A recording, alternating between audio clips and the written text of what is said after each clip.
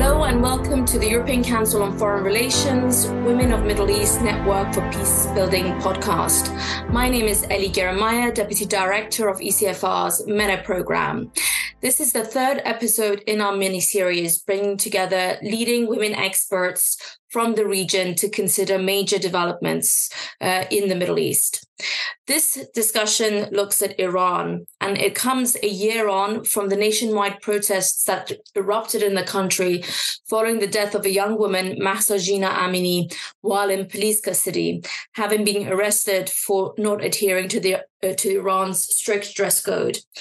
Her death sparked national and an international movement behind the slogan known as Women, Life, Freedom.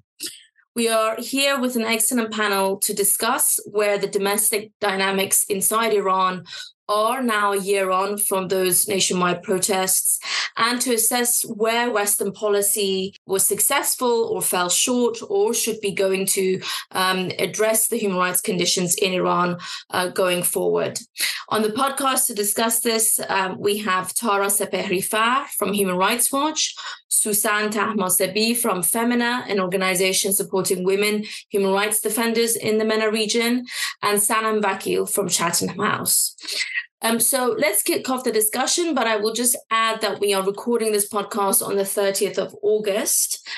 So if there have been some major developments that we missed in the discussions, that is why. So my first set of questions for our panel are really looking at where the chips have fallen in Iran following the uprisings and the protests last year. Tara, let me come to you first for, an assessment of, the statistics. Where are we at the moment in terms of the human rights conditions inside Iran? Indications that, death penalties have been really on the rise in the last 6 months of 2023. There's been mass arrests. Can you help us unpack where the situation is today?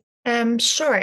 Knowing the exact statistics about human rights violations in Iran is a major challenge in the absence of government transparency and granting access to independent human rights defenders to monitor the situation.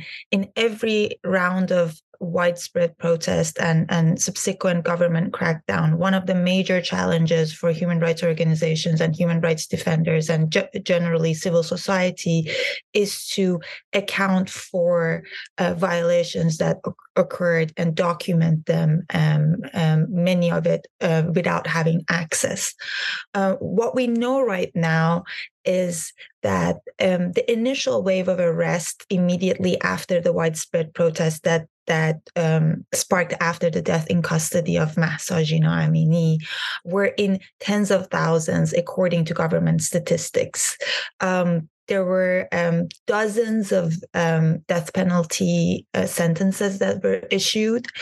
It was an unprecedented use of the charge corruption on earth that could carry the death penalty against protesters in recent years. And I mentioned recent years because we've had the mass execution of political prisoners in the early years after the revolution. But we had the charge brought against children, against groups of people without very specific indication of the actual crime.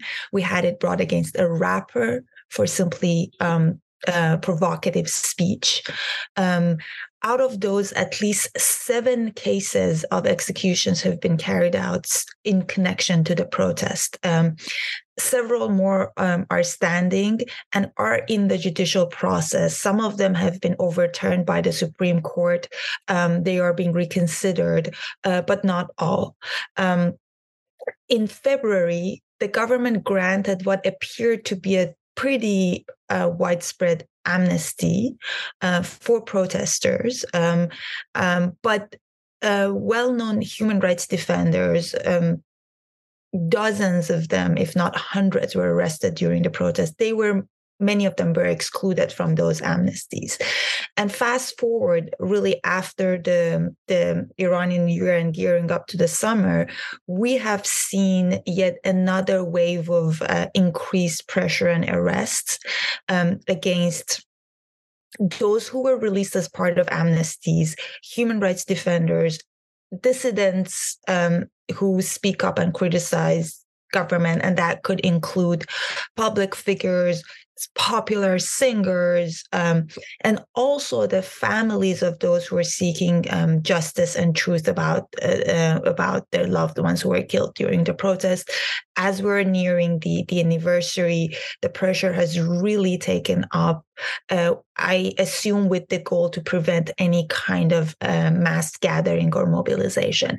The pressure has also increased, I think it's important to note, on university students that played a very important role in keeping the momentum of the protest in the fall. So there has been suspension of access to education, dormitories for students. And that has now extended to university professors who have been outspoken and critical, using many of the procedures that renew their contract or grant promotion to really sideline those who spoke up in defense of the protest. So I would say, as we're nearing the anniversary, we have seen a massive uptake in crackdown against peaceful dissent. Thanks, Dara. And just because this is an area where there's a lot of European concern about the rise of the executions and the death penalty sentencing. So you mentioned that from the data we have, 7 executions were carried out in relation to the protest directly. But is my understanding correct that there has been also hundreds that have, reportedly been executed for other reasons over the course of the past year, which is quite a spike from the previous year in Iran? That is correct. So what's happened actually as a result of sustained international and particularly European engagement with the topic and coordinated multilateral pressure on Iran was that in 2017, Iran reformed its drug law, anti-narcotic law, that raised the bar for imposing mandatory death penalty. That reduced the number of executions that were higher than what we're experiencing right now drastically. Many of the cases were halted for reconsideration, and we went through this period that the number of executions were on decline. We have seen that trend reverse over the past year. With and again, majority of executions are for drug-related offenses. These cases, it's important to mention that generally the situation of fair trial standards are very, very problematic in Iran. And not just for political cases that we have more visibility and look into from a closer perspective, but also for other crimes, including drug law charges, that defendants don't have access to a lawyer. They're often subjected to mistreatment and torture and use of coerced confession. So it's not only that they're carrying out execution, they're also carrying them as a result of extremely unfair trial proceedings. So Tara's painting a very repressive set of conditions on the ground in Iran, which may in part explain why the number of regular protests inside the country have seemingly fallen. Susan, let me come to you. What do you see happening on the ground? I mean, are the facts changing from these pictures of uprisings across the country to very important acts of civil disobedience that we've seen, even across this summer with the famous Ashura processions in the country, with continued, artists pushing back, with, the number of women in the country that are now walking the streets without the hijab, despite the morality police being seen on the streets again. How are you assessing the situation?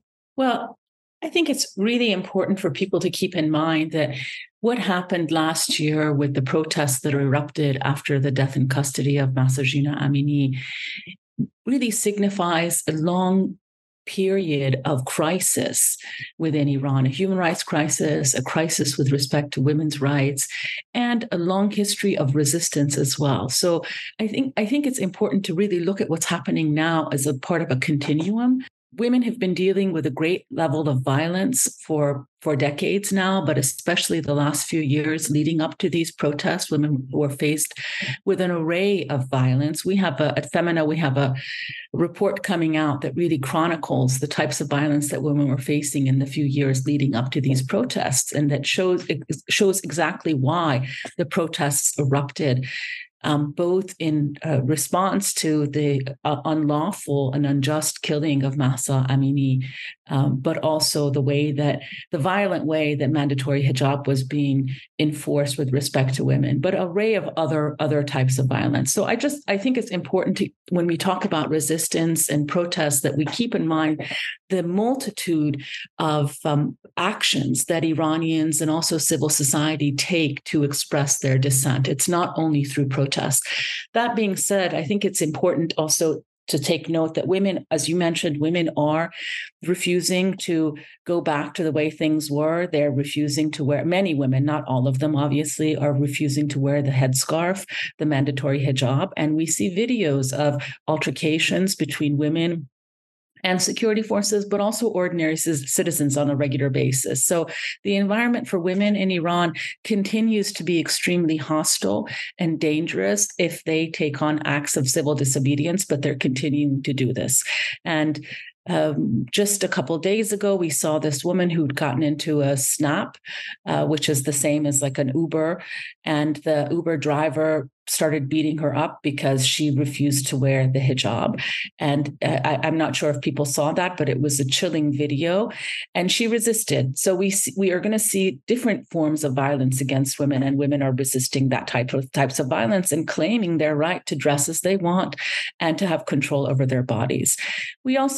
I don't want to forget the families of those who were killed, because we see a lot of resistance from those families consistently. They've kept the memories of their loved ones alive, and they've continued to ask for accountability. That's why we've seen over 21 persons, family members of those who've been killed that we know of, who've been arrested in recent days. So that shows that there's a lot of resistance coming from those families and the fear of the state with respect to repeated protests. Many of these families, from what we understand, have been called in and interrogated and pressured. So they've posted messages on their Facebook page, on their Instagram pages, saying that they won't be holding events, but many have refused to succumb to this pressure, and therefore they've been arrested.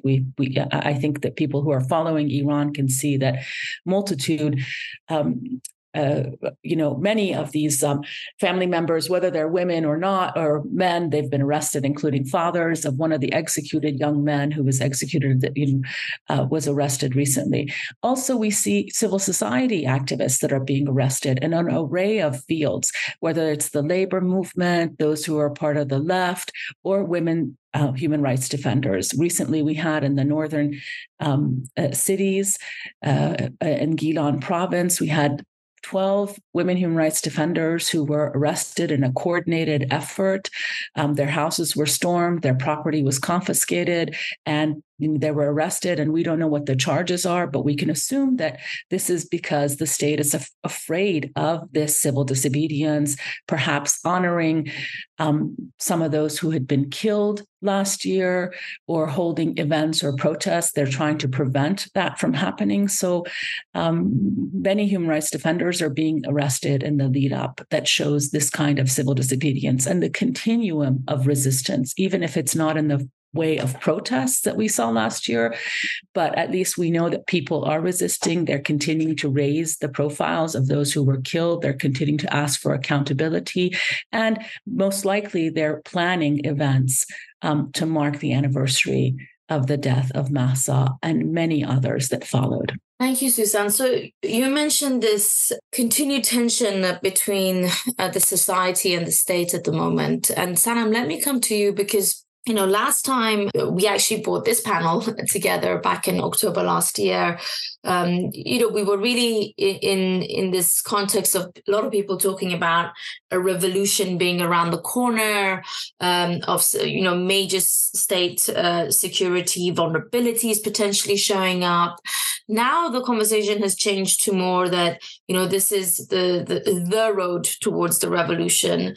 And I just wondered what your take is as someone who has been watching the leadership structures in Iran in recent years. Where are the power dynamics today between what some would describe as very hardline factions that have taken a grip on power, and the streets that are continuing with these acts of civil disobedience and resistance, as Suzanne pointed out? Thank you, Ellie, for bringing us together. And it's good to be having this conversation. And I think you've asked a poignant question. I think we're naturally wanting to define where we are. 6 months or 8 months ago, there was a serious discussion about how effective and quickly perhaps the protest movement could be.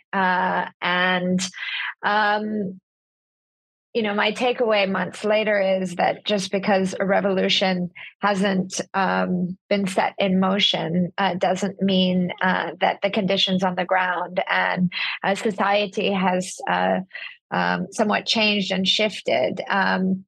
What I really see is happening inside Iran is, despite significant repression, regular crackdown, surveillance and pressure on Iranian individuals and society writ large, as well as a very direct state-leveled campaign to continue its policy of social repression of women, but also broader groups, and very stringent economic pressure being placed on Iranians from all walks of life. I do see a systematic effort that in part is organized and at the same time we could describe as spontaneous. We are seeing a regular pattern of protests that I think are important and show resistance. We've seen even this summer without organized hijab-led protests, we're seeing people having protested water shortages in the south and in the Khuzestan area. We've seen protests organized by pensioners looking at and responding to the massive inflationary and economic pressure that they're under. And despite the state's ability to continue to be repressive, people are at the same time in different ways fighting back. Can I say that we're on the road to revolution? No, I don't think that I can define that yet. And I don't think that anyone can be so predictive, academic or analytically speaking. But we are seeing a serious and systematic dynamic between state and society that isn't geographically located or thematically limited.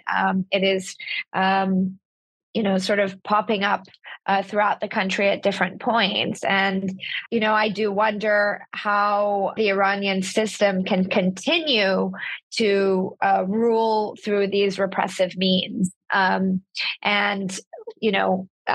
think, one of the takeaways from this protest is that despite repression, if people are continuing to respond and push back and try to find new avenues to express their grievances, will this develop into something more coordinated and organized? That's what I'm looking for. I don't necessarily think it will be immediate, and I don't think it will necessarily, nor do I think it should be visible, but I imagine that there will be some spark in the future that will bring people together. So for the time being, I expect this tug and pull to continue, but I do see the continued pushback and the continued push up from ordinary people to be really striking and really reflective of the depths of frustration across all of Iranian society. Exactly. And I know you wanted to jump in, but let me also, in addition to the point you wanted to make, ask you, I mean, do you sense that there is discussion inside Iranian civil society about how to make their pushback more coordinated and impactful in terms of pushing for change, whatever that may be in their view? Yeah, I mean, just adding on to what Sanam was explaining, I think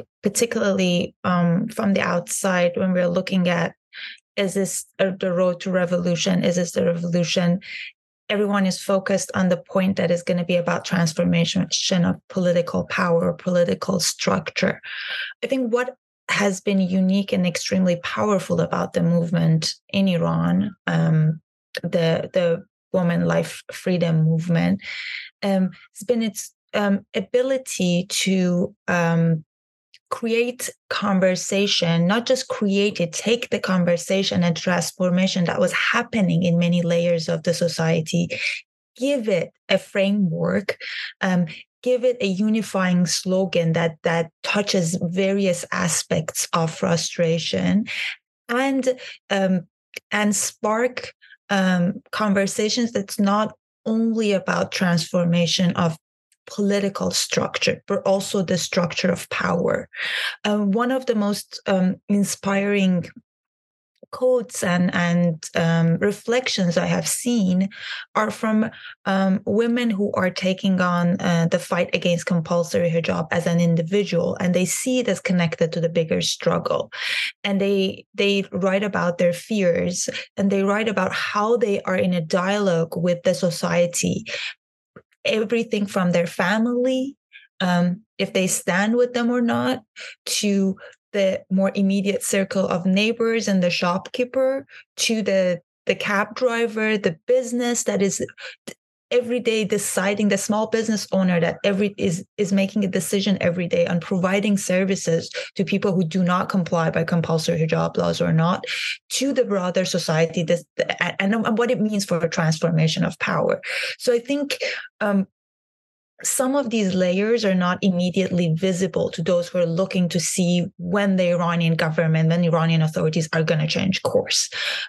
Some of these gains are hard fought and are actually being paid by women who are taking enormous risk, and by small businesses, by people who give up their safety, security, income.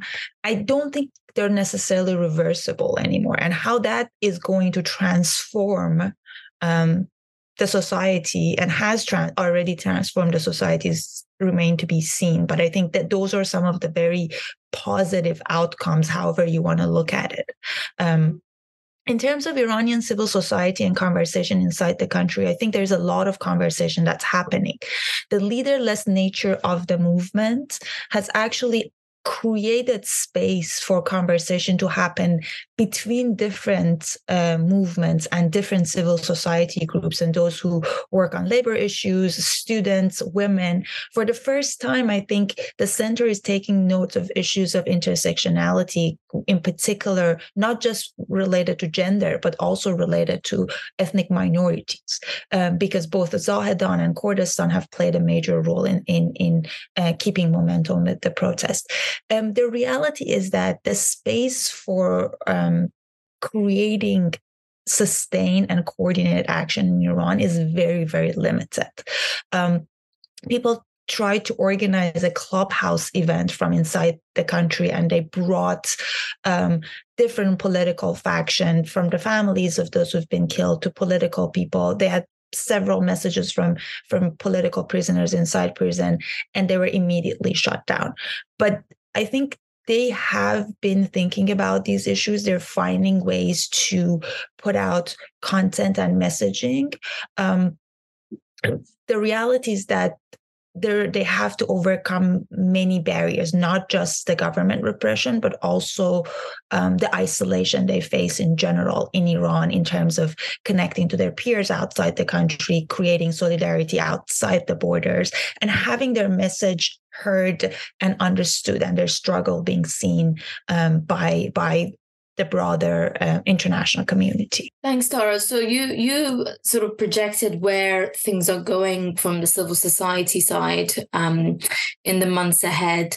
Susanne, maybe I can come to you to assess where you think the Iranian state is going in the months ahead in terms of dealing with what looks like a very constant tug of war with the streets that they're going to be facing. I mean, over the summer, there's been all this controversy around a new state law coming in, which, I call it the hijab tax, where they are moving from, using the iron fist, but adding to that, social and legal repercussions for people partaking in removing their hijab or supporting women who are doing so.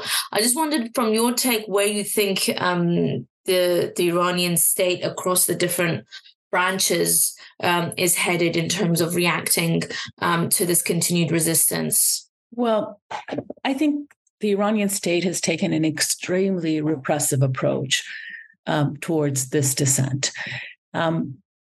It's par for the course. They have never, the Iranian state has very, very rarely responded to demands of its citizens in a positive way. And, now that there are all these demands that have piled up and have, multiple sources of discontent and dissatisfaction that has brought people out into the streets, with women's issues being very central. They have decided to take a more repressive approach, and they've done that with respect to the hijab laws. The hijab laws that were being proposed are extreme on multiple counts. I mean, just the level of fines that are being imposed on women are unheard of. These fines are 3-4 times the amounts of salaries of regular salaries, basic salary, government employees, for example. So, which is not for just not observing the hijab. And then every time that offense is repeated, those fines increase. So.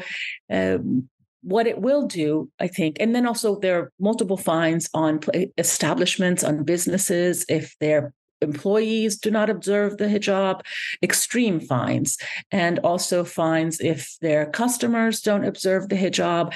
So we're going to see not only the state enforcing the hijab laws, but also individuals, citizens enforcing hijab laws, because they have a lot to lose financially in terms of doing this. So we're going to see more violence against women that's perpetuated by the state and by the state policies. And the state recognizes that these policies and this approach is incredibly unpopular. That's why they have decided to discuss the hijab laws in clandestine. They're not going to discuss this publicly. They've used a law that allows them to sort of have a discussion about the hijab laws, where it's not clear what position different parliamentarians are taking and, what the law would actually entail. So this is extremely concerning as well. I think these levels of fines will also create a division between women who have the means to defy the laws, who can pay for those fines, and then those women who can't pay those fines. So there's going to be an economic division in terms of women who are allowed to choose how to dress, along with the other policies that the state is imposing, especially on women, but also on society. For example, we saw a year before these protests broke out, we saw the adoption of the rejuvenation of the Iranian population bill that not only extremely restricted women's reproductive health rights and their rights to their own bodies, but also adopted mechanisms that would push forth the ideal concept of a family as defined by the state. And, it would put in hiring practices that would favor men with families, men with children, incorporate incentives for women if they had more children. So really a cultural war also against women and also against society, because the society has also advanced considerably beyond. I mean, I think, even 40 years ago, society was much more advanced than what the ideals of the state were with respect to Iranian women and the Iranian family. But in the last decades, it has also advanced. So there's an incredible level of repression. And I also want to add that there's also an incredible level of repression against people who organize. The civil society, especially the women's groups. We've seen a lot, as I mentioned before, a lot of women in different sectors within the labor movement, within the women's movement, who've been arrested recently, but have been, last year when the protests broke out, there were the first groups who were arrested. Many of them continue to remain in prison. Some have been pardoned, but even those who've been pardoned are being called in again and being sentenced or being interrogated, being pressured. And, there's also, within this hijab bill, I should mention, there's also extreme fines and punishments for people who organize against the hijab. So that it's seen as a security threat, and they're dealing with it as a security crime. And also for celebrities who speak up against this fine, I think something like 20% of their finances or of their assets will be seized by the state. I'm not sure of the 20%, but I'll look it up before we leave and let you know what that is. But yeah, so it's really, they've taken an incredibly repressive approach. But instead, they could be responding to some of these demands. They're not. They're choosing not to do it, as they've done for decades, unfortunately. Thank you, Susan. So again, a very grim pictures of where things are headed on the state side of reaction to what may come ahead. Sanam, let me come to you. When these protests erupted and through the course of the past year, there's been a lot of lashing out against the clerical establishment, who was, in the front of the revolution in 1979. Videos of turbans being tipped and people celebrating those. There's been a lot of backlash to the so-called reformist faction not stepping up to the plate to organize themselves in this moment of, let's say, opportunity to push for reforms. And, there is this growing sense that the country's most hardline factions, including those amongst the Iranian Revolutionary Guard Corps and the security apparatus, actually have the upper hand in the power balance of the country today and going forward. I wondered what your assessment of this was, and where you think the power dynamics are going to lay in the coming year ahead. You've nicely sort of described some of the pushback and deep frustration, I think, that Iranians have faced with their political elites. I certainly think that the environment in Iran today is very febrile.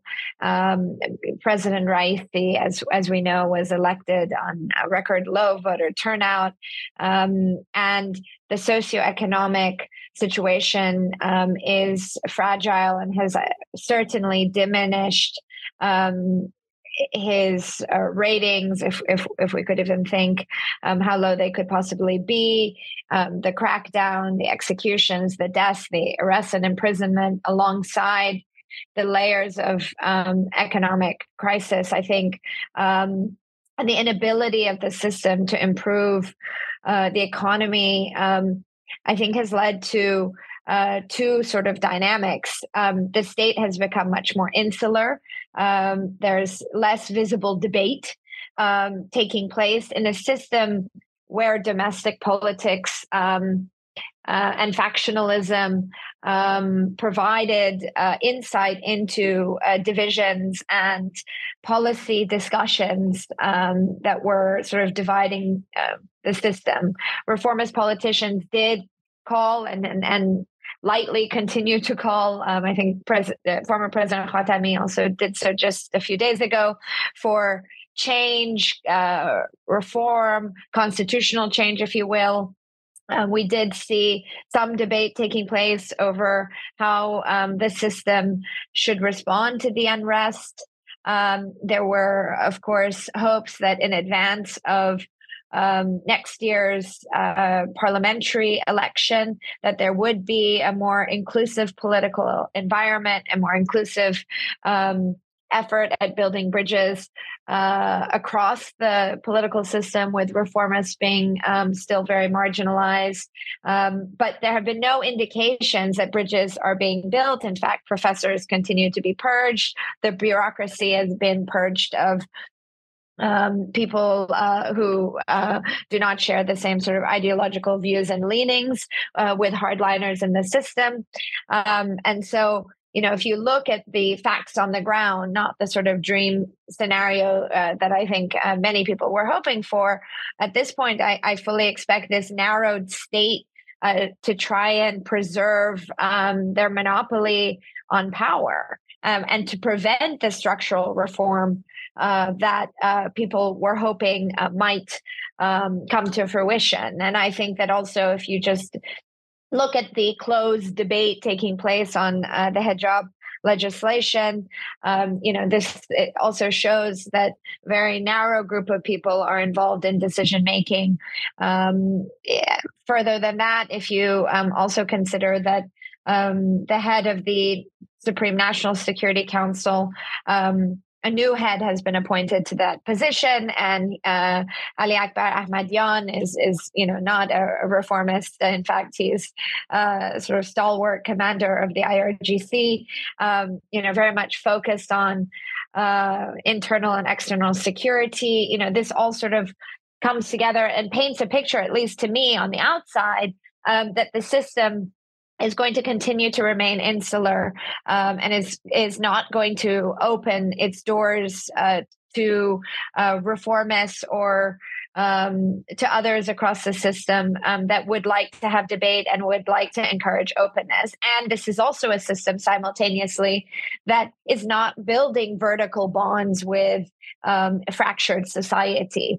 Sorry to add to the bleak picture, but this is a narrow group of leaders that are choosing to rule in a repressive and closed way. And this certainly doesn't bode well for any hopes of transformation or reform. Thanks, Sanam. Let me come to you all with some questions about Western policy towards Iran to wrap things up. And as we're short on time, I'll ask you to keep things brief. Tara, let me come to you because there's been a lot of demands made of Western countries, especially in Europe, to respond to the events inside Iran by disconnecting all diplomacy and diplomatic channels with the Iranian state. There's been lots of push and calls for the designation of the IRGC as a terrorist organization. But can you tell us from a human rights perspective what you think going forward are some important steps that can be taken by the West, especially the US and Europeans, that can have a tangible impact on the conditions inside Iran for human rights activists at large? I mean, I think that's the $1 million question that everyone is exploring. In the wake of the uprising in Iran, I think it was very important to see the global solidarity that we saw coming from the outside. People were demanding it, were looking for it, and it sent a message that they were being seen. I wish and they have governments, particularly global North government, had worked more to create pressure on Iran that was beyond just the quote unquote Western pressure. Because the question is, this is that some of the actions they've taken, particularly the human rights designations, having a human rights council session, setting up a particular mechanism to look into the potential international crimes committed during the protest and the crackdown. Those those are all the necessary and very welcome steps.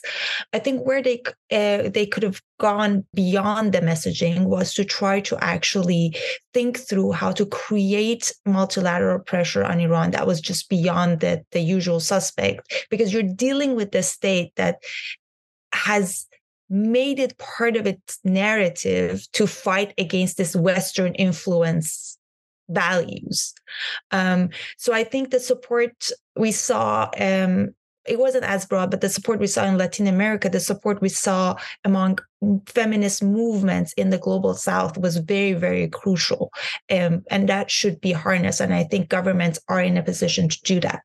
Another clear step that the US government took action early on and was important and remains to be important is facilitating Iranians' access to internet and safe communication technology.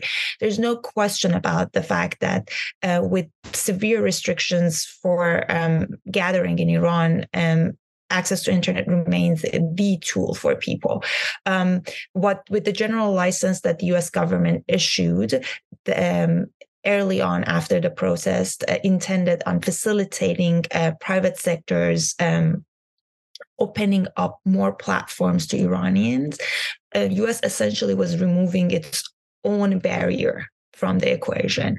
Anything that could be done to make sure that sanctions that are broad and impact various interactions of both international civil society and private sector with Iranian citizens in their effort to get more access to different forums, internet, all of those, I think, are actions that are ultimately intended at empowering Iranians who are fighting.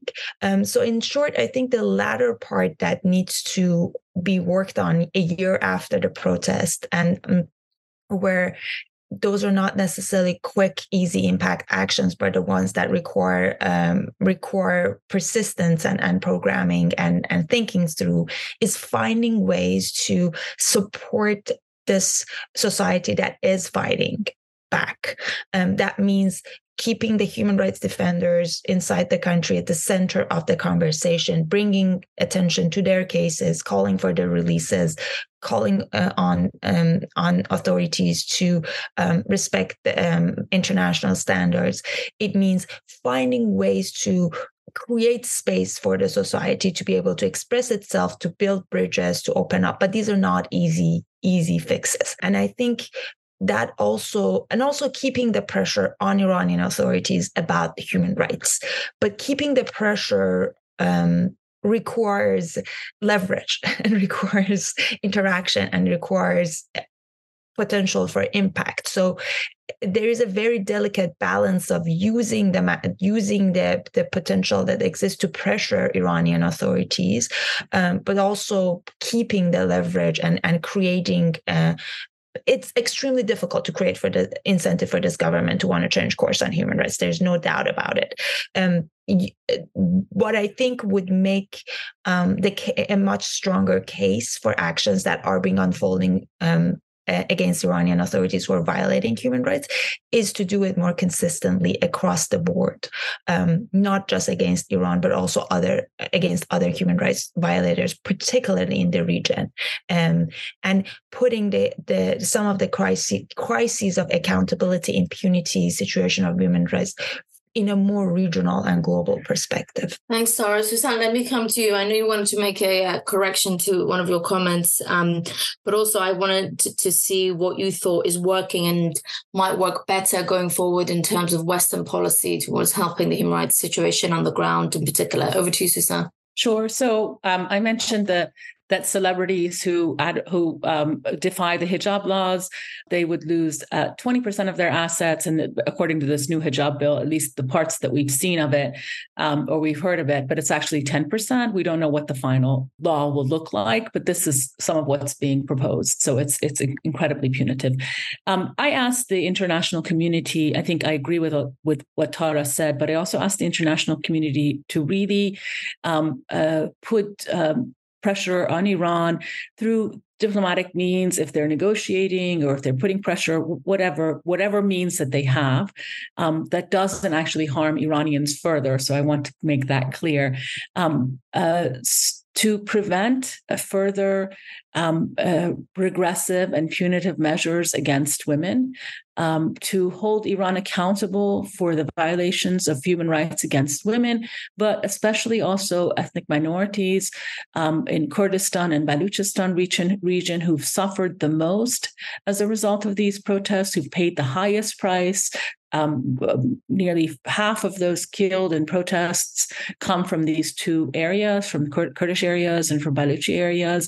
And these communities need to, their suffering and the price that they've paid needs to be acknowledged by the international community, and the Iranian government needs to also be accountable for that violence. And, I think we're coming upon perhaps a new round of violence by the Iranian state as people begin to commemorate the 1-year anniversary of these protests and of all the killings of 500 civilians who were unarmed, who were killed by the state. We're going to probably see a lot more violence, a lot more arrests. So that needs to also be front and center in terms of the international community's dealings with Iran. They need to be aware of the pressure that human rights defenders, particularly women human rights defenders, are facing, but also if others get killed or, if there are execution sentences, they need to use all means within their power to stop those executions, to engage with Iran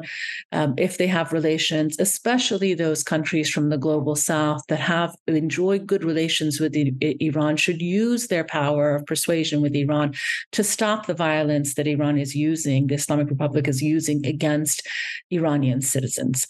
But for the international community, especially Europe, Canada, and the US, I have very particular requests that I think that, they can actually meet those requests. It doesn't require pressuring Iran or getting Iran to do something that perhaps it's very resistant towards. But what they can do is to support women human rights defenders and human rights defenders in general who've been forced to flee the country, and also protesters who've been injured, who are now outside the country. There are many cases, many of them in Turkey or in Kurdistan, and they're in very dangerous situations because both Kurdistan regional government and also Turkey has close collaborations with the Iranian security forces. So some of them are in facing possible, return to Iran, but others are in a state of limbo. And the international community can respond. Many of them have expressed solidarity with Iranian protesters. Some of the politicians in the West have cut their hair in support of Iranian protesters and Iranian human rights defenders.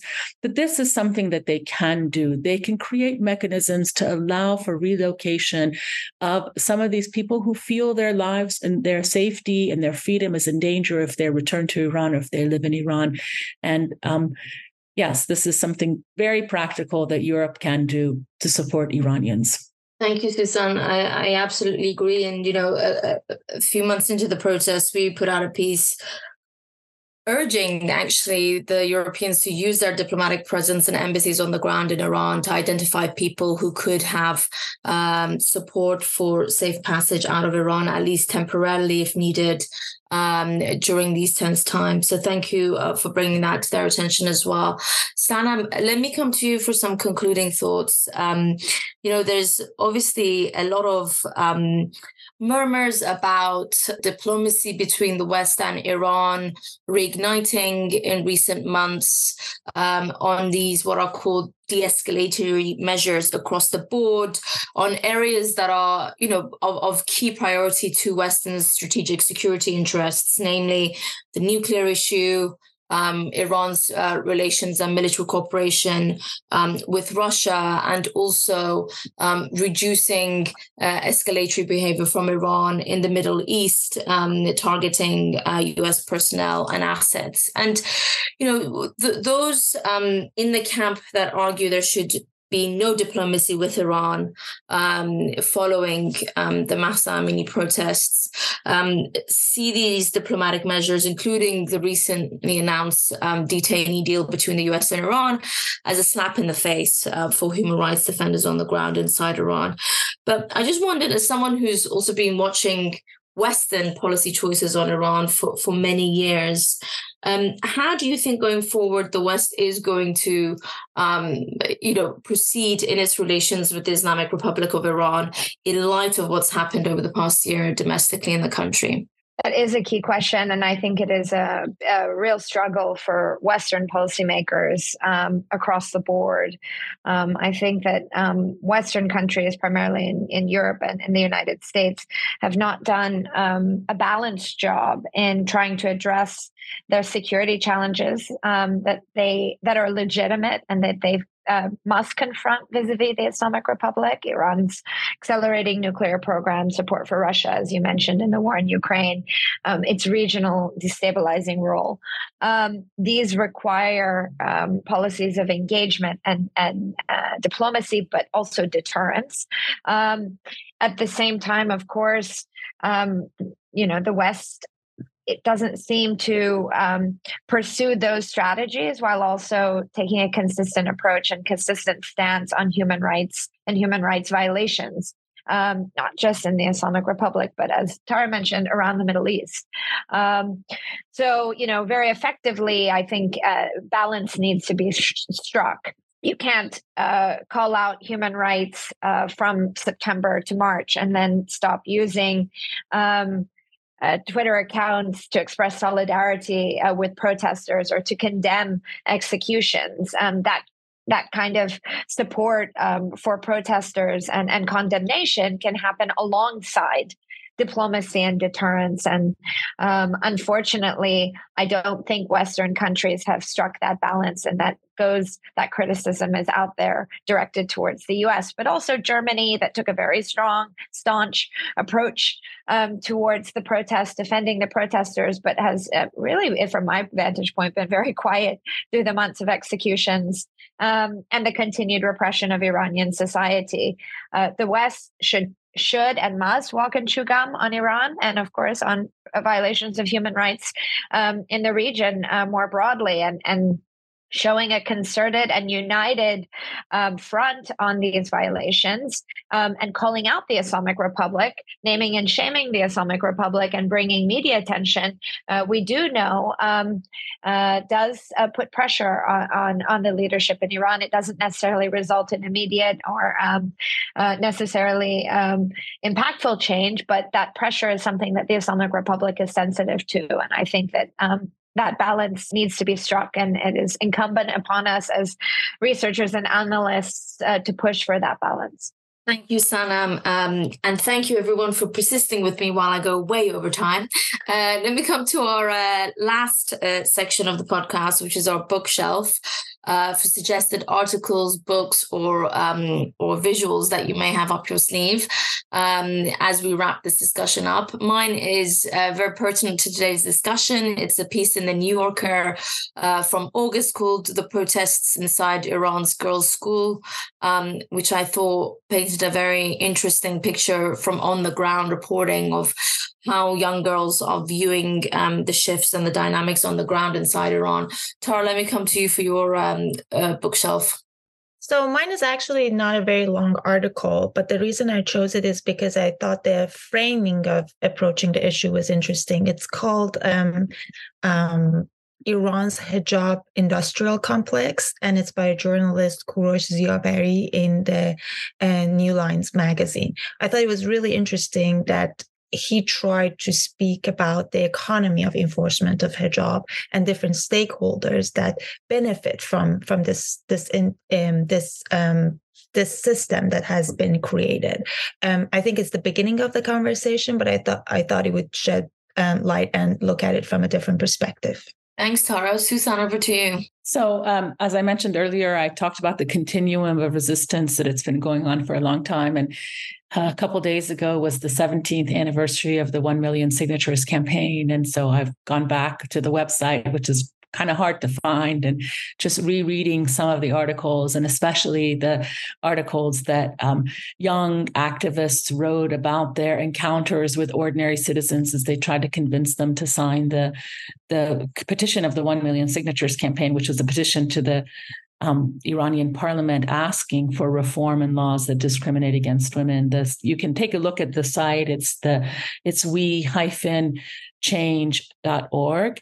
And there's an English section, not as rich as the Farsi section, but definitely take a look at that site just to get a sense of what the struggle that Iranian women have gone through for so many decades to try to create change that unfortunately has fallen on deaf ears. Thank you. And Sanam, over to you. Thank you, Ellie. I have two, if that's okay. I'm not quite finished, but I'm reading Kylie Moore Gilbert's The Uncaged Sky about her time in prison in Iran. And I think it's very powerful and really well written. So I recommend that. And the other isn't directly about Iran, but I think it's very relevant. It's an academic piece in a journal called Cultural Anthropology called Bureaucraft State Makers in Amman and Baghdad by two academics, Jose Martinez and Omar Siri. And it's a very interesting piece that's relevant to Iran because the piece talks about through an ethnographic study about bakers and soldiers and how bureaucratic assembly lines speak about bureaucracies and how ordinary people are involved in the concept of bureaucraft. And what does that tell us about how authoritarian states maintain resilience? It's not just people in power at the top, but there are layers to bureaucracies that are important, and it can be people in